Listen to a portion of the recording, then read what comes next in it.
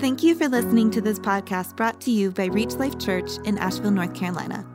Our mission is changing life by making, growing, and unleashing gospel-centered disciples of Jesus.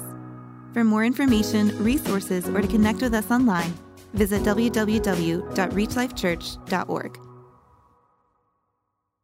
Well, if you have your Bibles, we're going to be in Exodus chapter 20. If you would, you know what? I said you may be seated. Would you guys stand with me as we read today's passage?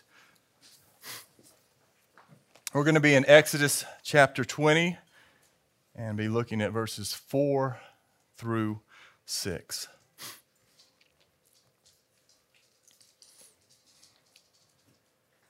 Verse 4 says, "You shall not make for yourself a carved image or any likeness of anything that is in heaven above, or that is in the earth beneath, or that is in the water under the earth.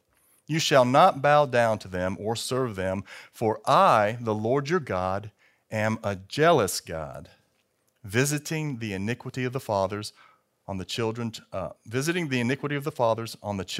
third and fourth generation, and of those who hate me, but showing steadfast love to thousands of those who love me and keep my commandments." This is the word of God. Let's pray. Father, this is your word. This is your word that you have spoken. This is your word that you have given to us. And as we are often reminded, we are like grass. We are here for a season. We have a season of beauty. And like your word says, we wither. We're like a vapor. And our time on earth is short. But your word remains. Your word remains. And your word is meant to lead us to eternal life. Your word is meant to lead us to you through Jesus Christ. So we ask this morning that you would help us to receive all that you have for us, and all that is found in our Lord and Savior, Jesus Christ. We pray this in his name. Amen. Amen. You may be seated. Well, today we're going to be continuing in a series that's within a series, the series of Exodus that we've been in for several months. And we've entitled it The Big Ten, also known as the Ten Commandments, also known as the Decalogue. Deca meaning 10, logos meaning word, the 10 words of Moses. And, you know, you might be asking this morning, why are you going to take 10 weeks? Why are you spending 10 weeks to teach on a teaching that is archaic and that is oppressive? People would say that about the 10 Commandments. They want them taken down and from our country, and we don't want to look at them because they no longer apply to us. That was from a different culture. But you know, the truth is, we are a church that don't believe that. We don't believe that the Ten Commandments are archaic or oppressive. As a matter of fact, we still contend that the Word of God is living and active and sharper than any double-edged sword, and that it is applicable for all times, in all places, and for all cultures. We believe that the Word of God is just as relevant today as the day when it was first written down. And so we want to take the words of God that are relevant and profitable and teach them in light of what we know, the cross, in light of the gospel. And so if you remember a couple weeks ago, Pastor Terry preached on the first part of chapter 20, and he gave us 3 reasons that we should love and cherish the Ten Commandments. I'm going to go over them real quick. The first one is because they teach us about the heart of God. And that is that they teach us that God loves us. Secondly, the moral law restrains and protects us from sin. It protects us from sinning against one another if we will obey it. And it also protects us from dishonoring God. And the third thing that the Ten Commandments do and what they were meant to do is to show us that we are sinners. They were never meant for us to try to obey in our strength so that God would, oh, look at how good they are. I love them. No, they were rather given to us to show us that we can't do what God requires of us and that we would actually give up and trust Jesus as the one that fulfilled all 10 of the commandments, all of the law. He didn't abolish it, he fulfilled it. So the reason that we're going over the 10 commandments and spending 10 weeks on this is because we believe that the 10 commandments reveal God's glory, and God's glory is for our good. So the first commandment that Pastor Terry brought to us 2 weeks ago was worship God only, or have no other gods before me. This commandment in a nutshell is saying, don't worship the wrong God. You know, you're going to worship something, but make sure when you're worshiping, it's the true God, the God of Israel, the God of creation. And one thing that's very important for us to understand is that all the other 9 commandments are built upon this one law. If there was a way that we could obey this perfectly, we would not disobey the other 9. If we could obey it, we would keep them. But if you break the first one, and we all have, we've broken the rest of them. So this is the first one. If we will just worship God, everything else will fall into place. The second commandment that we're going to look at today is worship only God the right way. Worship God the right way. Don't worship him correctly. Don't worship him the wrong way. And this morning, I want to answer 3 questions that come up in this passage. Number 1 is this: why does God say don't make carved images or no graven images? Secondly, and here's a question that people ask when they read this passage: why is God a jealous God? That just doesn't sound right to say that God is a jealous God. And the third thing is, are we responsible for the sins of our fathers? In other words, is the sins that our fathers commit, are they passed upon us and we will experience generational curses because of what our fathers did? Are we hopeless, in other words? So we're going to look at those 3 questions throughout the passage. I'm going to just let you know that the majority of our time is going to be in the first one. So once I get finished with the first one, don't think that the rest of them are just as long. We will continue to move through this passage. But let's start with, why does God say no graven images? And in order to do that, let's look at verse 4. He says, "You shall not make for yourself a carved or graven image, or any likeness of anything that is in heaven above, or that is in the earth beneath, or that is in the water under the earth." And basically what he's saying is, don't make anything an image, anything that's carved or created that you see in creation. And a question that's going to arise from this is this saying that, is this prohibiting the expression of art through sculptures and paintings? In other words, are statues and monuments for Christians, should we not ever make those? Should we avoid museums like the Smithsonian, where artwork and sculptures of humans and animals exist? What about images like baby dolls and action hero figures? Should we avoid those and not give those to our children? Are we teaching our children to be idolaters by giving them to them? Or what about pictures and statues of Jesus? Is this forbidding that? How about pictures of God the Father and the Holy Spirit? Well, I think in order to answer those types of questions, we need to understand that verse 4, the key to verse 4, is actually verse 5. It says, "You shall not bow down to them or serve them." So I don't think that this verse is prohibiting us creating art. He put that in us to create art.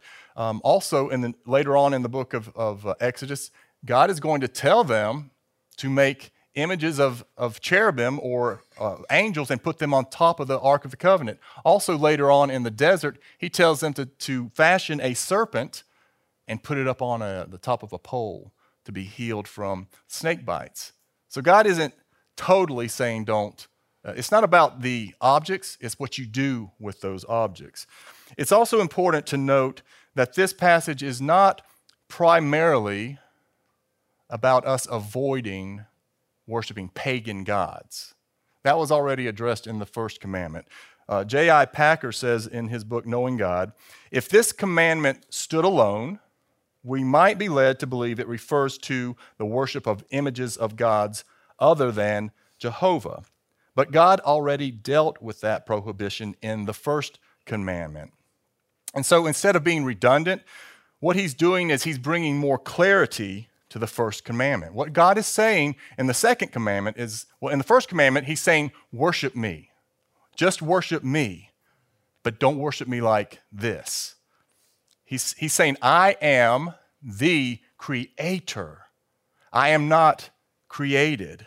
And so when you worship me, do not create anything from your imagination of what you think I'm like or from what you see around here. Don't create something and put it before you in order to, number one, represent me. Don't put an image in front of you to help you worship me. And secondly, or that will aid you to worship me. So here's an example. We have a cross back here. You could bow down in front of a cross and say, this really helps me to worship. I would be very careful about doing something like that. This is not something that God wants us to do. He wants us to worship him in spirit and in truth. And what the second commandment reveals to us is that we as humans, fallen humans, we have a desire to walk by sight instead of faith. We want a God that we can see and that we can touch. We also want a God that is created, that we had something to do with. There's something in us that wants to know that we had a part in it. Or a God that we can relate to, or a God that we can control, that we can keep within boundaries, a God that's like us. We want to walk by sight instead of faith. And a great example, or maybe it's a bad example of this, is found in Exodus chapter 32.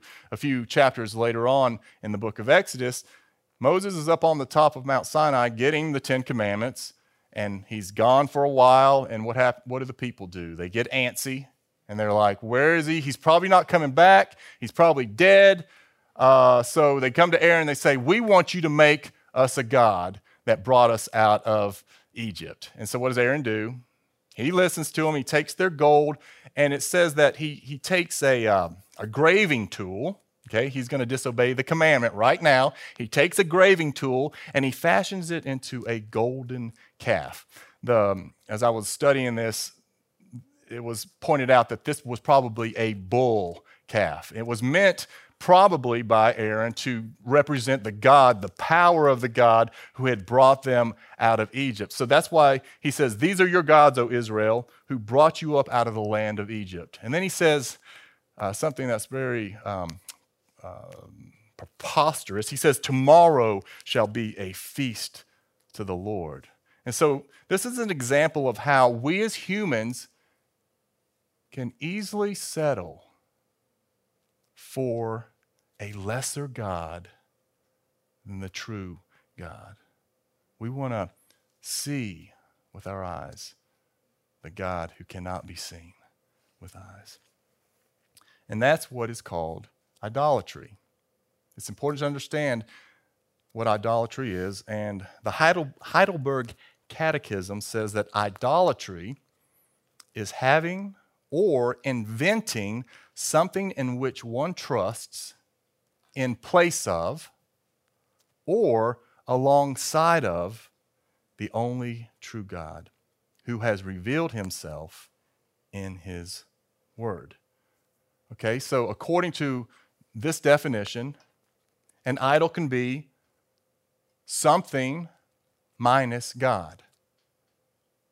Something minus God. Something that you move God out of the way and you put that in front of you. Now, as believers in Christ, as disciples of Jesus, those of us who have put our faith in Christ, I'm not so concerned that we're going to go to that extent. That we're going to say, we don't believe in Jesus. If you do that, you know that you've totally forsaken the faith. The one that I'm concerned about is the something plus God plus something alongside of God. We can do that. And this is something that can be very subtle. It's something that we need to guard ourselves against because, listen, when you add to God and the gospel, you cease to worship the true and living God. We need to understand that. God is very serious about that. J.C. Ryle says, you may spoil the gospel by addition. That is God plus something.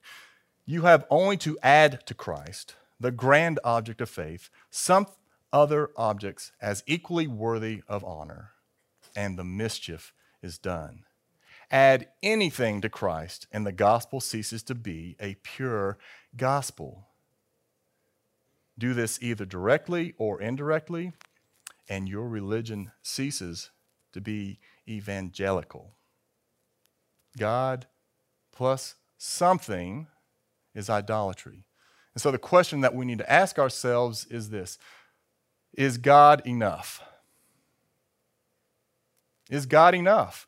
For example, when we gather here on Sunday mornings, is God enough for us? Is the preaching of His Word, praising God, is that enough? Or is it God plus something else? God plus good music, God plus creativity, God plus some good jokes, God plus creativity, God plus feelings, like, oh, when I feel that that they're right, then it's true. God plus, you put in the blank. Is there anything that it has to be in order for you to worship God? I don't know if you're familiar of the last verse in 1 John chapter 5, verse 21, but it's a verse that I've always been like, why does he end like that? It says this: little children, keep yourselves from idols. Keep yourselves from idols. If you read before that, he's talking about Jesus and how he's the only way. And then he says, keep yourselves from idols. He was talking to the church. Why was he talking to the church? Because, again, idolatry can be very subtle in our midst. And we have to be on guard for that. And I'm going to go just give a few idols that I, myself, can be tempted by. And maybe you can relate to them. Number one is the idol of selfish ambition. The idol of selfish ambition. And this one can hide itself so well because you're like, I'm so busy for the Lord. I want to serve the Lord. But maybe it's in my heart, I'm trying to get God to help me to accomplish my goals. Use God instead of giving him my life and saying, do with it as you will. I'm saying, here's what I want to do, and I need you to help me to get to my dreams. Or if in the midst of my ambition, I'm not recognized rightly, or I don't feel loved, I don't feel respected, I don't feel appreciated. If I feel those things, guess what? I know I'm really in ministry. Only a few people must be in ministry in here. Because if you go into ministry, Caleb, if you move down here to get all these things, well, we will appreciate you. But a lot of times when we serve, we are not appreciated. And we shouldn't be surprised because Jesus wasn't. When he came here, he was not appreciated. They put him to death. We put him to death. Second one that I want us to be aware of is the idol of comfort. The idol of personal comfort. I can worship God as long as I'm comfortable. As long as it doesn't really, cost me anything. It doesn't cost me my time. It doesn't cost me my energy. As long as the pastor doesn't talk about money, I can feel pretty comfortable and I can serve that God. I can serve a God when it's convenient. Third one would be the idol of conditions. Now, if the conditions are right, if you meet my conditions, Lord, then I can worship you.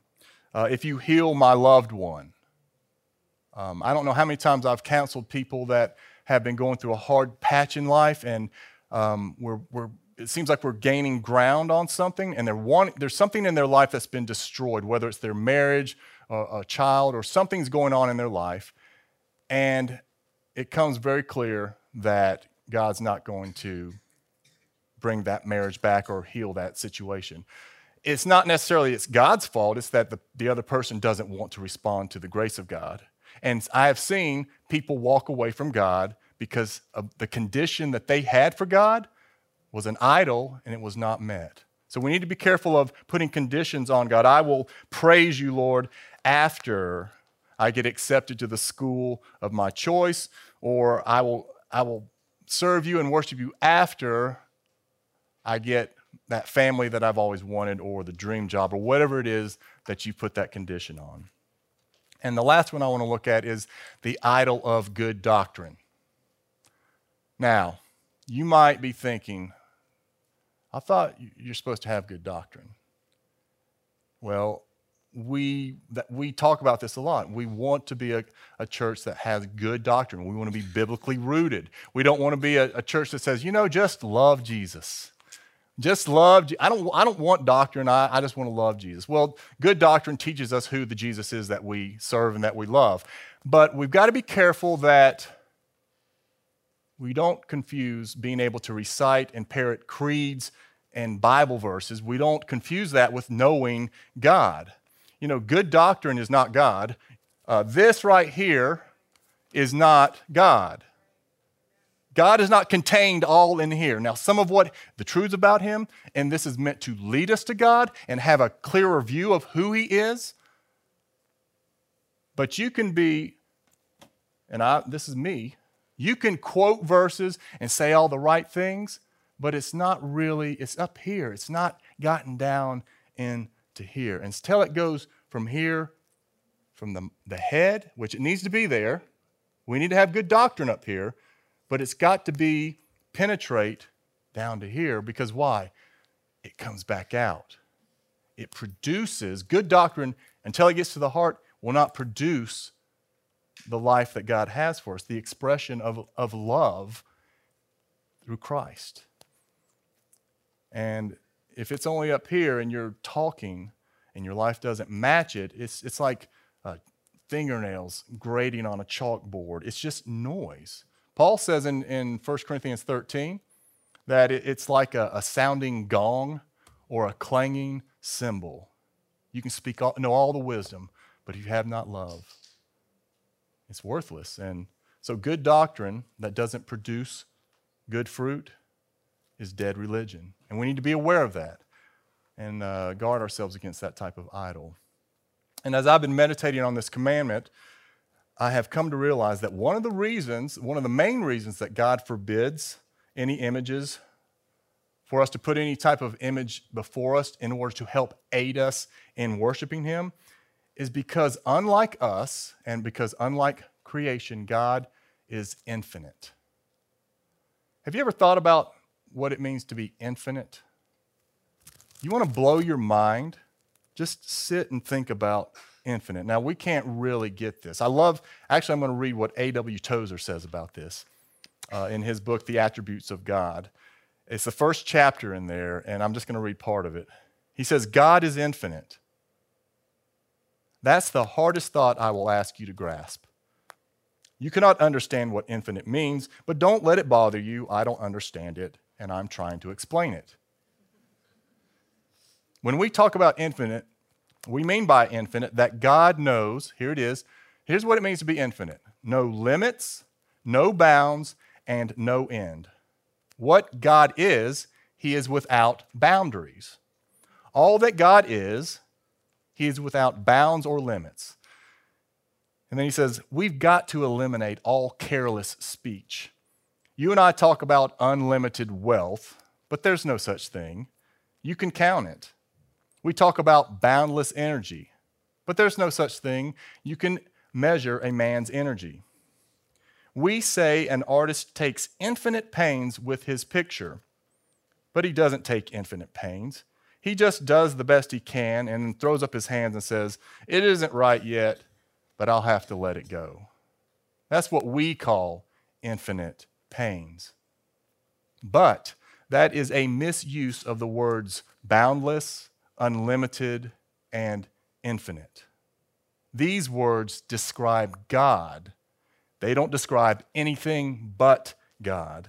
They do not describe space or time or matter or motion or energy. These words do not apply to creatures or sand or stars or anything that can be measured. There is nothing boundless but God, and nothing infinite but God. It is only God who knows no degrees. I love that. God is infinite. In other words, he's outside of his creation. And so creating something or attaching something that's finite, trying to attach something that's finite to an infinite God is like a picture or a statue to help you to worship God. It diminishes in our minds who he really is. And so that's where we would not want to try to draw pictures. I would say we would not want to try to draw pictures of God the Father and the Holy Spirit. It's diminishing who he really is. Now, should we have pictures of Jesus in our children's books and that sort of thing? I would say we need to be careful about that. I'm not going to say that we should prohibit it because he came in the flesh. We can relate to that, and we should relate to him as he was a man. But we have to be careful that we don't put pictures in front of us to help us to experience who Christ really is. That's not. Paul says he's not regarded in the flesh anymore anyway. So we're worshiping. We want to worship Jesus, but we don't want to put something in front of us to help us to worship Jesus, if that makes sense. So how do we avoid worshiping false images of God? What is our part? Well, I would say that the primary way to do it is by meditating on God's word, what he has revealed to us about himself in his words. And I'm sure that everybody is familiar with what's going on in Ukraine, all that's happening there. After the service, after I tell the church, you are sent, Lilia wants for us to come and pray for her. She's going to be going to Poland to help minister to them. But we'll be praying for her here in the front. But as I was thinking about them, I've been praying for Ukraine like most of you have, many of you have. And one of the prayers I'm praying for them is for the believers there. We need to be praying for our brothers and sisters because this is a great opportunity. This is a great opportunity for the gospel to be spread through that land. And there's no telling what God's already doing in there. But one of the things I was thinking about is if our borders were being surrounded and we were about to be taken over, how would we be responding? Just think back to 9/11, those of us who were alive, and remember two or three planes that crashed into a building and into the Pentagon, and I think into a field. Shook up the entire nation, right? If we were invaded, what would be happening? Well, the churches were filled for a season because there was a fear. We need someone that can help us, our God. And so here's what I've been praying. What I've been praying for the Ukraine is that they would see, the believers there would see their infinite God, right? That they would see their infinite God. Because if you see God for who he is, you're not afraid of anything. And what I want to do is I want to do what I just said. I want to read through a little bit of Isaiah 40. And as I'm reading, I want you to listen to who our God is, who he proclaims himself to be. And if we will get this, it will give us confidence in wherever he has us. So verse 15, I'm just going to pick up in verse 15. It says, "Behold," I love this part. It says, "the nations are like a drop from a bucket." He's saying all the nations, all the armies, all the kings are like a drop in a bucket and are counted as the dust on the scales. "Behold, he takes up the coastland like fine dust. All the nations are as nothing before him." Now, I want to stop here and just make sure you understand. He's not saying they don't mean anything to me. What he's saying is that he's not threatened by them, okay? They're valuable to him. He died for them just as he died for us. But he's saying that they are nothing before him. They are counted by him as less than nothing and emptiness. To whom then will you liken God? What likeness compare with him? An idol. A craftsman casts it, and a goldsmith overlays it with gold and casts its silver chains. He who is too impoverished for an offering chooses wood that will not rot. He seeks out a skillful craftsman to set up an idol that will not move. In other words, something that can't save them. Verse 21, do you not know? Do you not hear? Has it not been told you from the beginning? Have you not understood from the foundations of the earth? It is he who sits above the circle of the earth, and its inhabitants are like grasshoppers, who stretches out the heavens like a curtain and spreads them out like a tent to dwell in, who brings princes to nothing and makes the rulers of the earth as emptiness. Scarcely are they planted, scarcely sown, scarcely has their stem taken root in the earth when he blows on them, and they wither, and the tempest carries them off like stubble. To whom then will you compare me, that I should be like him? Says the Holy One. Have you not known? Have you not heard? The Lord is the everlasting. The Lord is the eternal. The Lord is the infinite God, the creator of the ends of the earth. He does not faint or grow weary. His understanding is unsearchable. It's eternal. It's infinite. He gives power to the faint. Now, this is good news to us, church. He gives power to the faint, and to him who has no might, he increases strength. Even youths shall faint and be weary, and young men shall fall exhausted. But they who wait for the Lord shall renew their strength. They shall mount up with wings like eagle. They shall run and not be weary. They shall walk and not faint.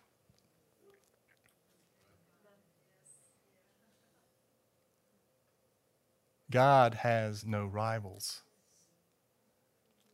And so it just reminds me, if God is for us, and he is, those of us that are in Christ know that. And he's for those who are not, that they would come to him. If God is for us, who can be against us? Now, some will ask, if God is so awesome and mighty like you're talking about, then why is he a jealous God? Why is, this passage says that in verse 5 that I, the Lord, your God, am a jealous God. Why does an infinite, all-powerful God fall to a petty human emotion like jealousy? I mean, isn't jealousy bad? Isn't jealousy sinful? We shouldn't be jealous, right? And there is a sinful type of jealousy. For example, if somebody has something that you don't have, that you wish you had, maybe they're more talented than you, or maybe they're more physically beautiful, or maybe they have more money than you and resources. This can tempt you to be sinfully jealous of that person. Oprah Winfrey says that the reason that she walked away, she used to be professed to be a Christian. She says the reason she walked away was because one time she was in a sermon up in New York, and she heard the pastor preaching and telling that God is a jealous God. And she said, something in my spirit just didn't feel right about that. And she said, if God can be jealous of me, then he can't be God. And I'm just like, no, that's not what it's saying. He's not jealous of you. He's not jealous of me. He's not jealous of anyone. We just read how awesome he is. He created everything. What can we give to him? What would he be jealous of? So he's not jealous of us. He's jealous for us. We need to understand that. He's jealous for us. Now, Pastor Terry talked about this a couple weeks ago. He said that basically when God is glorified in our lives, we benefit. When God is glorified in our lives, we benefit from it. And so when we violate the second commandment and try to add to God, God's glory is diminished in our lives. And so we're hurt by that. And God is jealous for his glory. He's jealous for his people because he wants what's best for his people. Jealous for his glory and our well-being and our joy. That's what it means when it says that God is jealous. He wants his glory to be seen so that we can benefit from that. Well, the last question I want to answer this morning is this: are we responsible for the sins of our fathers? The verse says, visiting the iniquity of the fathers on, this is the second part of verse 5, visiting the iniquity of the fathers on the children to the third and fourth generations of those who hate me, but showing steadfast love to thousands of those who love me and keep my commandments. Is this teaching that God holds children and future generations responsible for the sins of their parents? In other words, are they doomed to be punished unfairly because of the sins of their fathers and grandfathers? Now, I would say that this is we need to understand that obviously if your father was doing something sinful and you realize, oh, he taught me something sinful, we need to repent of that and turn from that. But am I going to be cursed because of his sin, of what he has done? And I would say that the answer is no. And God, this would have been a thought that was back then, and God corrects this in Ezekiel chapter 18. He says, now, suppose a man fathers a son who sees all the sins that his father has done. He sees and does not do likewise. But he withholds his hand from iniquity, takes no interest of profit, obeys my rules, and walks in my statutes. He shall not die for the father's iniquity. He shall surely live. But if a wicked person turns away from all his sins that he has committed and keeps all my statutes and does what is right, he shall surely live. He shall not die. And I love verse 23, have I any pleasure in the death of the wicked? What's the answer to that? Does God enjoy putting to death the wicked? No, declares the Lord, and not rather that he should turn from his way and live. God wants everyone to return to him. He doesn't take any pleasure in destroying or punishing or excluding anyone from his kingdom. And that's good news for all of us, isn't it? This passage is not teaching that children are unjustly punished. Let's look at it one more time. It says, visiting the iniquity of the fathers on the children to the third and fourth generation. Look at that. For who? Those who hate me. Those who continue in the sins of their father. But showing steadfast love to thousands of those who love me and keep my commandments. Those descendants who walk in the sins of their fathers will share in their forefathers' punishments. And those who turn from the sins of their fathers and return to God will experience his forgiveness and steadfast love. That was good news back then, and that's good news today. And, one of the biggest idols, and I'm going to close on this, you know what one of the biggest idols is that I didn't mention earlier? Is me. I'm one of the biggest idols in my life. And what I mean by that is I like to want to take the work of my hands along with God's and kind of try to combine them. And when I do that, it doesn't really show the glory of God. It diminishes it. But you know what the good news is that when I realize I'm doing that, I can repent, confess it, and turn to him. And one of the most blessed things that we get to do every week is that we get to share what we call the Lord's Supper together. Because this is a reminder to us that Jesus did for us what we could not do. He kept all 10 of the commandments. He perfectly glorified God with his life. He had no graven images before him, and he loved us perfectly.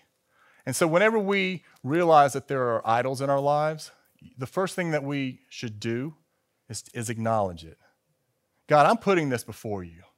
I acknowledge this. Thank you, and then thank him. Thank you for showing that to me. If you're feeling convicted about something, thank God that he's doing that, because there's a healthy conviction.